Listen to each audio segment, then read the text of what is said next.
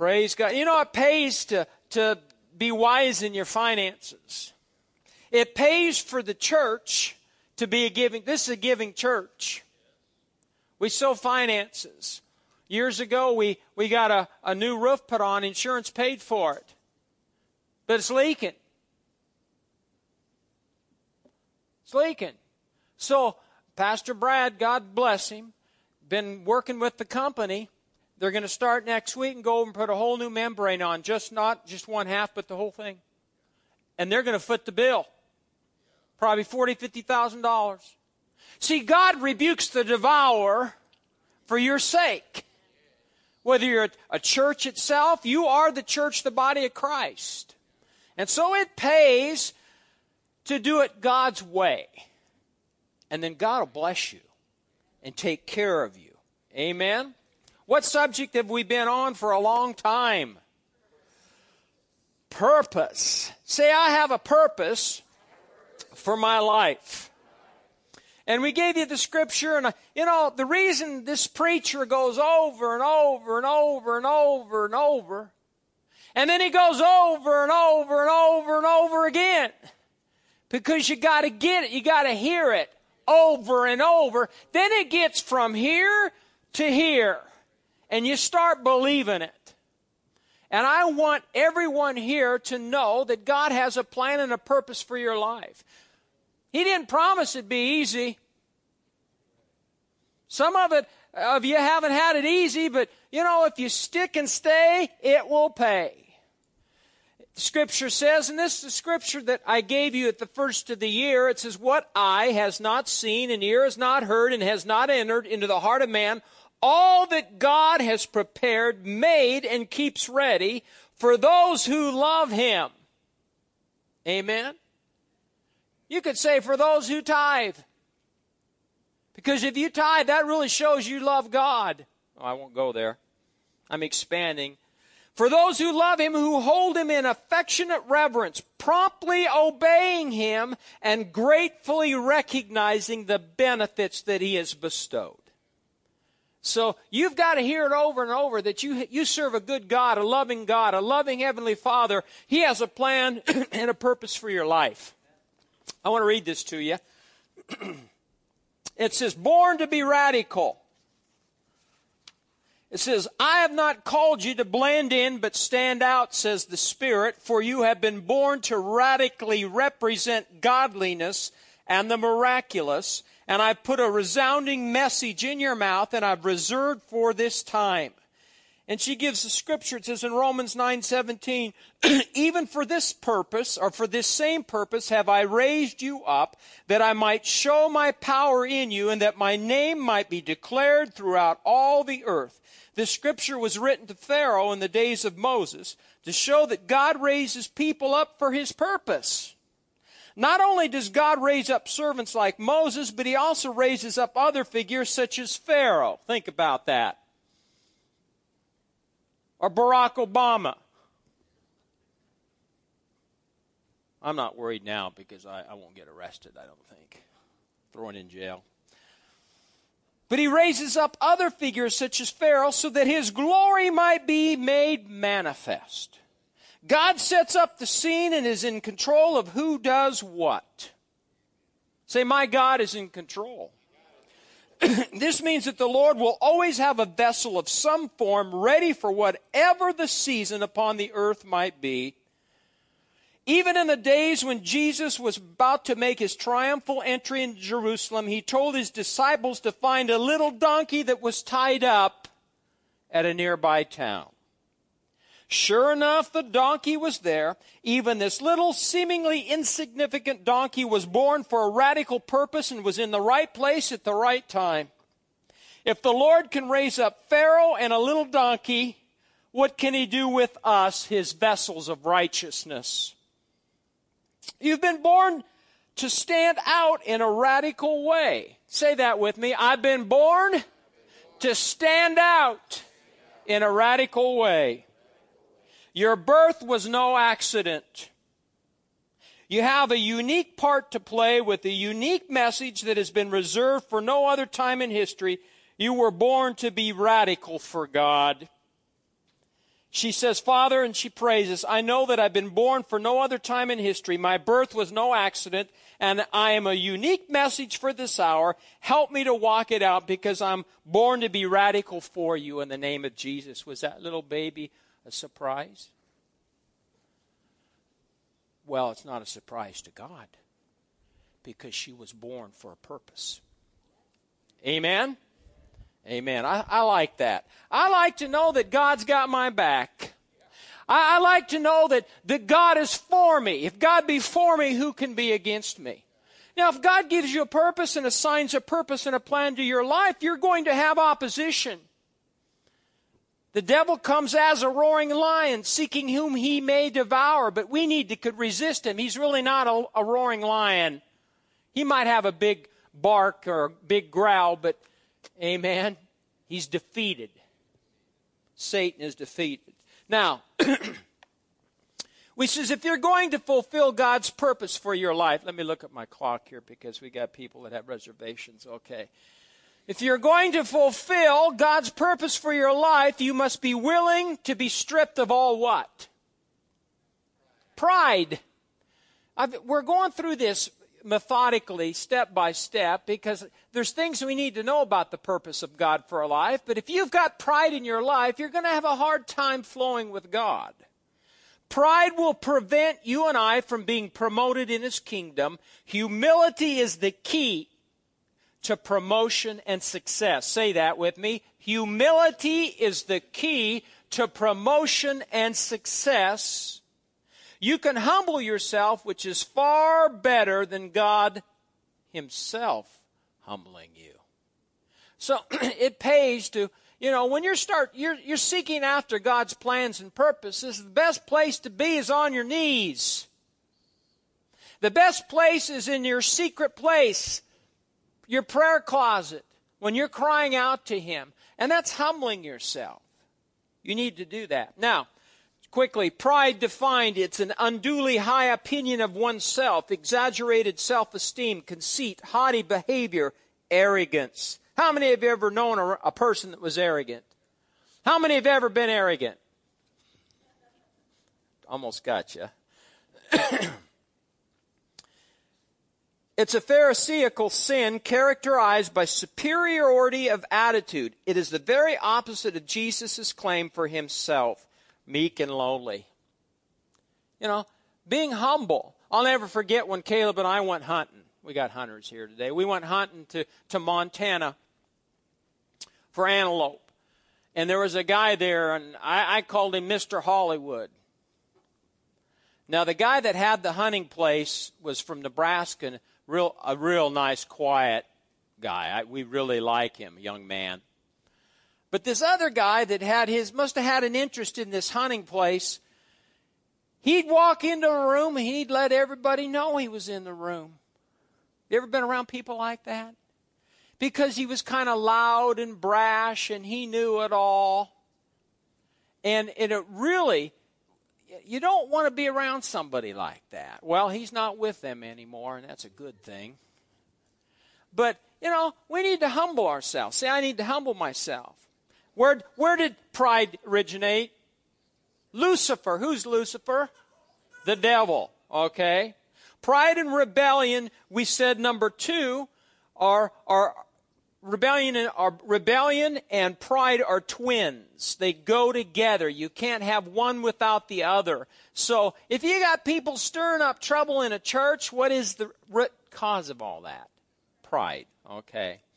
And we said if you have pride in your heart, then you are in rebellion against God. We said God hates pride. Say, God hates pride. And we said in the last days, it says men, it tells us in Timothy, men will be lovers of themselves, lovers of money, boasters, and proud. We also said pride is associated with what kind of heart? An evil heart. See, I'm saying all this because we need to realize that pride is a sin. We get off on all these other sins, but I tell you what, pride is rebellion against God's kingdom, and pride is hated by God, and it's a sin. Amen? We said in Daniel 5, pride will harden your heart. It says, but when his heart, speaking of the king, was lifted up and his spirit was hardened with pride. Now look at Proverbs 26. We'll go on. I'm keeping it short today because it's Mother's Day and everybody has plans. Everyone say short, but powerful. Amen. Proverbs 26. Let's go on, and I'm going to give you the rest of the characteristics, and then next week I'm going to devote one whole message to one thing concerning pride. Proverbs 26, and look at verse 12. Here's another characteristic of pride. It says, do you see a man wise in his own eyes? There's more hope for a what? Fool than for him. The Message Bible says it this way. See that man who thinks he's so smart, you can expect more from a fool than from him. So I want you to know, this is what God says. If you and I are operating in pride, and there's pride in our life, you are worse than a fool. And Proverbs is full of scriptures about a foolish man. So that should, motivate you and I to stay out of pride, to keep our heart right. And if there is pride, repent of it. Get it out of there, because it's worse than being a fool. Here's another one. Look at Psalm 10. Psalm chapter 10. Pride in your heart will hinder you from fulfilling God's plan and purpose for your life. Because basically when you're in pride, you're saying, I'll do it my way, God, I don't need you. Psalm chapter 10 and verse 4, it says, the wicked in his what? Proud countenance does not seek God. God is in none of his thoughts. So, if you've got pride in your heart, you're not really even thinking about God, because who are you thinking about? Yourself. The Message Bible says it this way, the wicked snub God. Their noses are stuck high in the air. Their graffiti is scrawled on the walls. Catch us if you can. God is dead. Boy, that's the spirit of the world, isn't it, right now? Their noses are in the air. Graffiti is scrawled on the walls. Catch us if you can.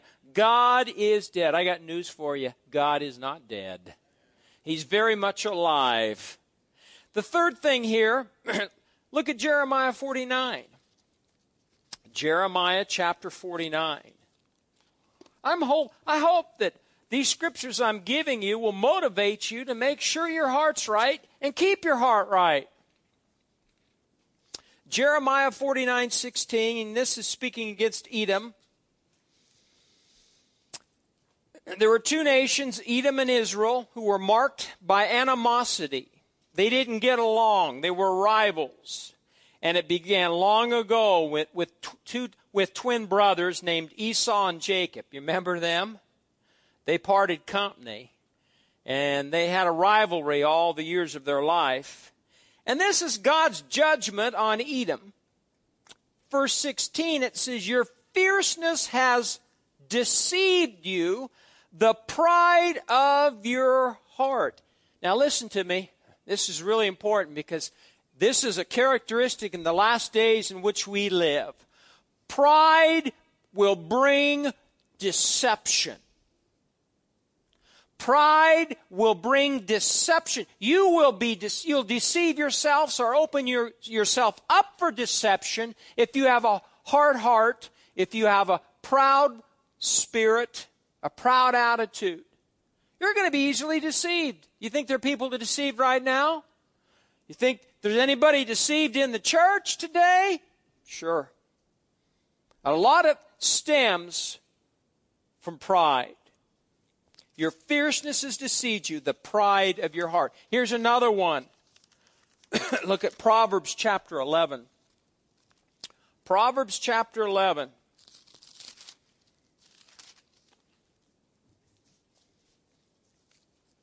and verse 2. Boy, I just think these scriptures are going to motivate you and I to stay out of pride. It says, when pride comes, verse 2, Proverbs 11, then comes what? Shame. When pride comes, then comes shame. But with the humble is what? Wisdom.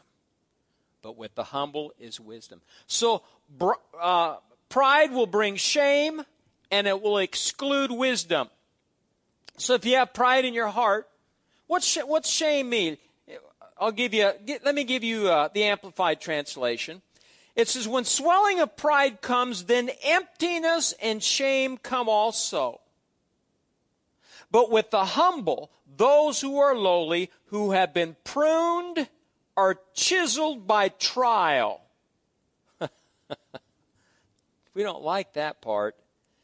Who have been pruned, are chiseled by trial, and renounce self, come skillful and godly wisdom and soundness. Let me read that again. When swelling of pride comes, then emptiness and shame come also. But with the humble, those who are lowly, who have been pruned and chiseled by trial and renounce self, come skillful and godly wisdom and soundness. Shame here is defined as disgrace, dishonor, and here's another word, confusion. Think about that. If you're going to live your life and do it your way all the time, you're going to open yourself, you're going to set yourself up for a fall, and you're going to be ashamed. Why are you going to be ashamed? Because all those previous years, you've done it on your own. You've tried to make it yourself. Make fleshly decisions. Makes decisions every day by the flesh, by emotion, instead of living in accordance to the Word.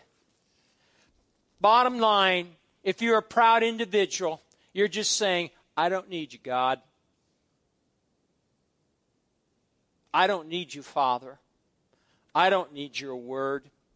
Who's that sound like today in the world in which we live? And that's a dangerous place. You're setting yourself up for dishonor, disgrace, and confusion.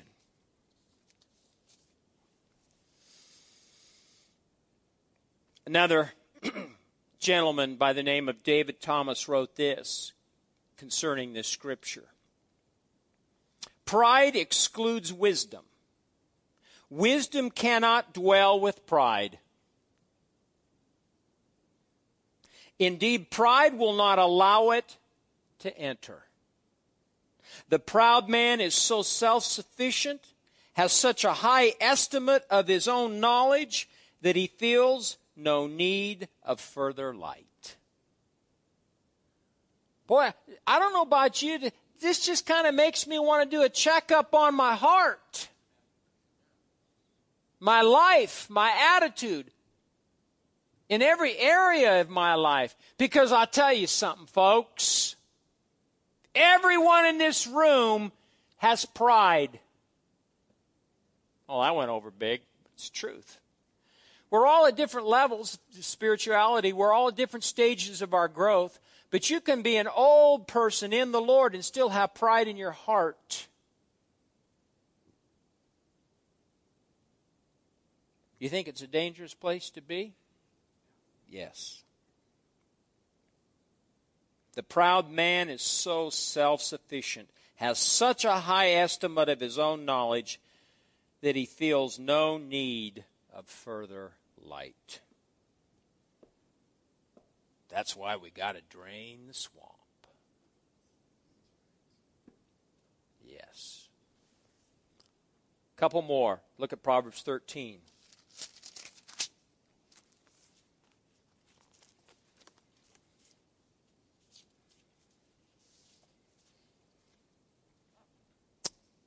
You all know this one. Proverbs 13, verse 10. By pride comes nothing but strife.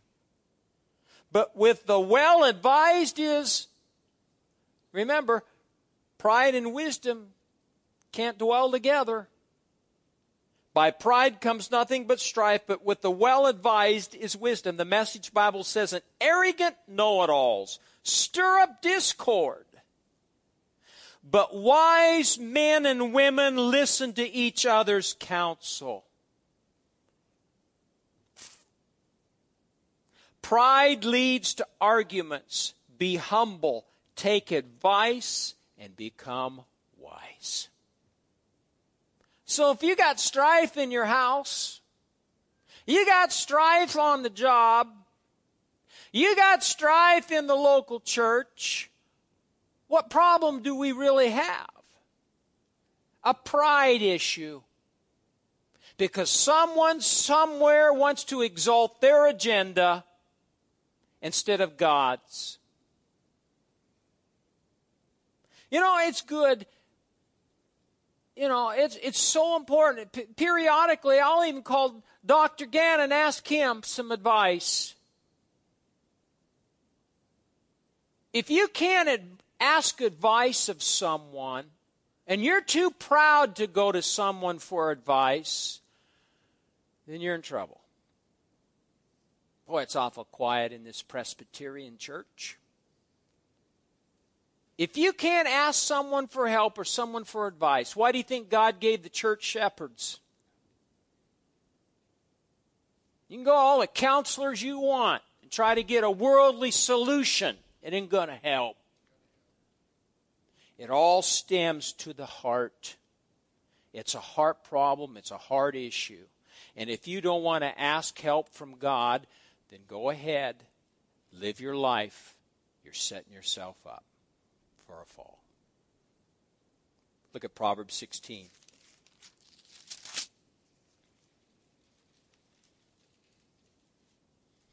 How many want to be humble after listening to this? How many want to stay humble? Stay teachable. Proverbs 16, verse 18. You all know this one too, this last one. Pride goes before destruction, and a haughty spirit before a fall. Better to be of a humble spirit with the lowly than to divide the spoil or plunder with the proud. Here's another translation. First pride, then the crash. The bigger the ego, the harder the fall. Let's stop there. So what'd you learn today? It's a sin.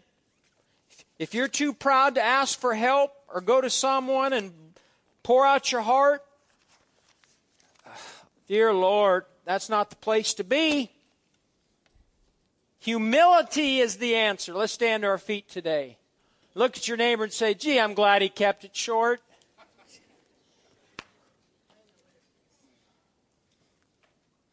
Short but powerful. Why? Because I gave you the Scripture. And the Scripture's full of power. Light and life. It's a lamp to your feet and a light onto your pathway. Chase, you got a job, I hear. It's good. You know why you got a job? You're blessed. How'd you do last night? 4th. Oh, well. God will chisel some of that. You don't want any pride thinking you can be number 1 every week, because then you'll end up number 4, and then you'll humble yourself, and you'll come back and be number 1 again. God loves you, and He's got a plan for your life.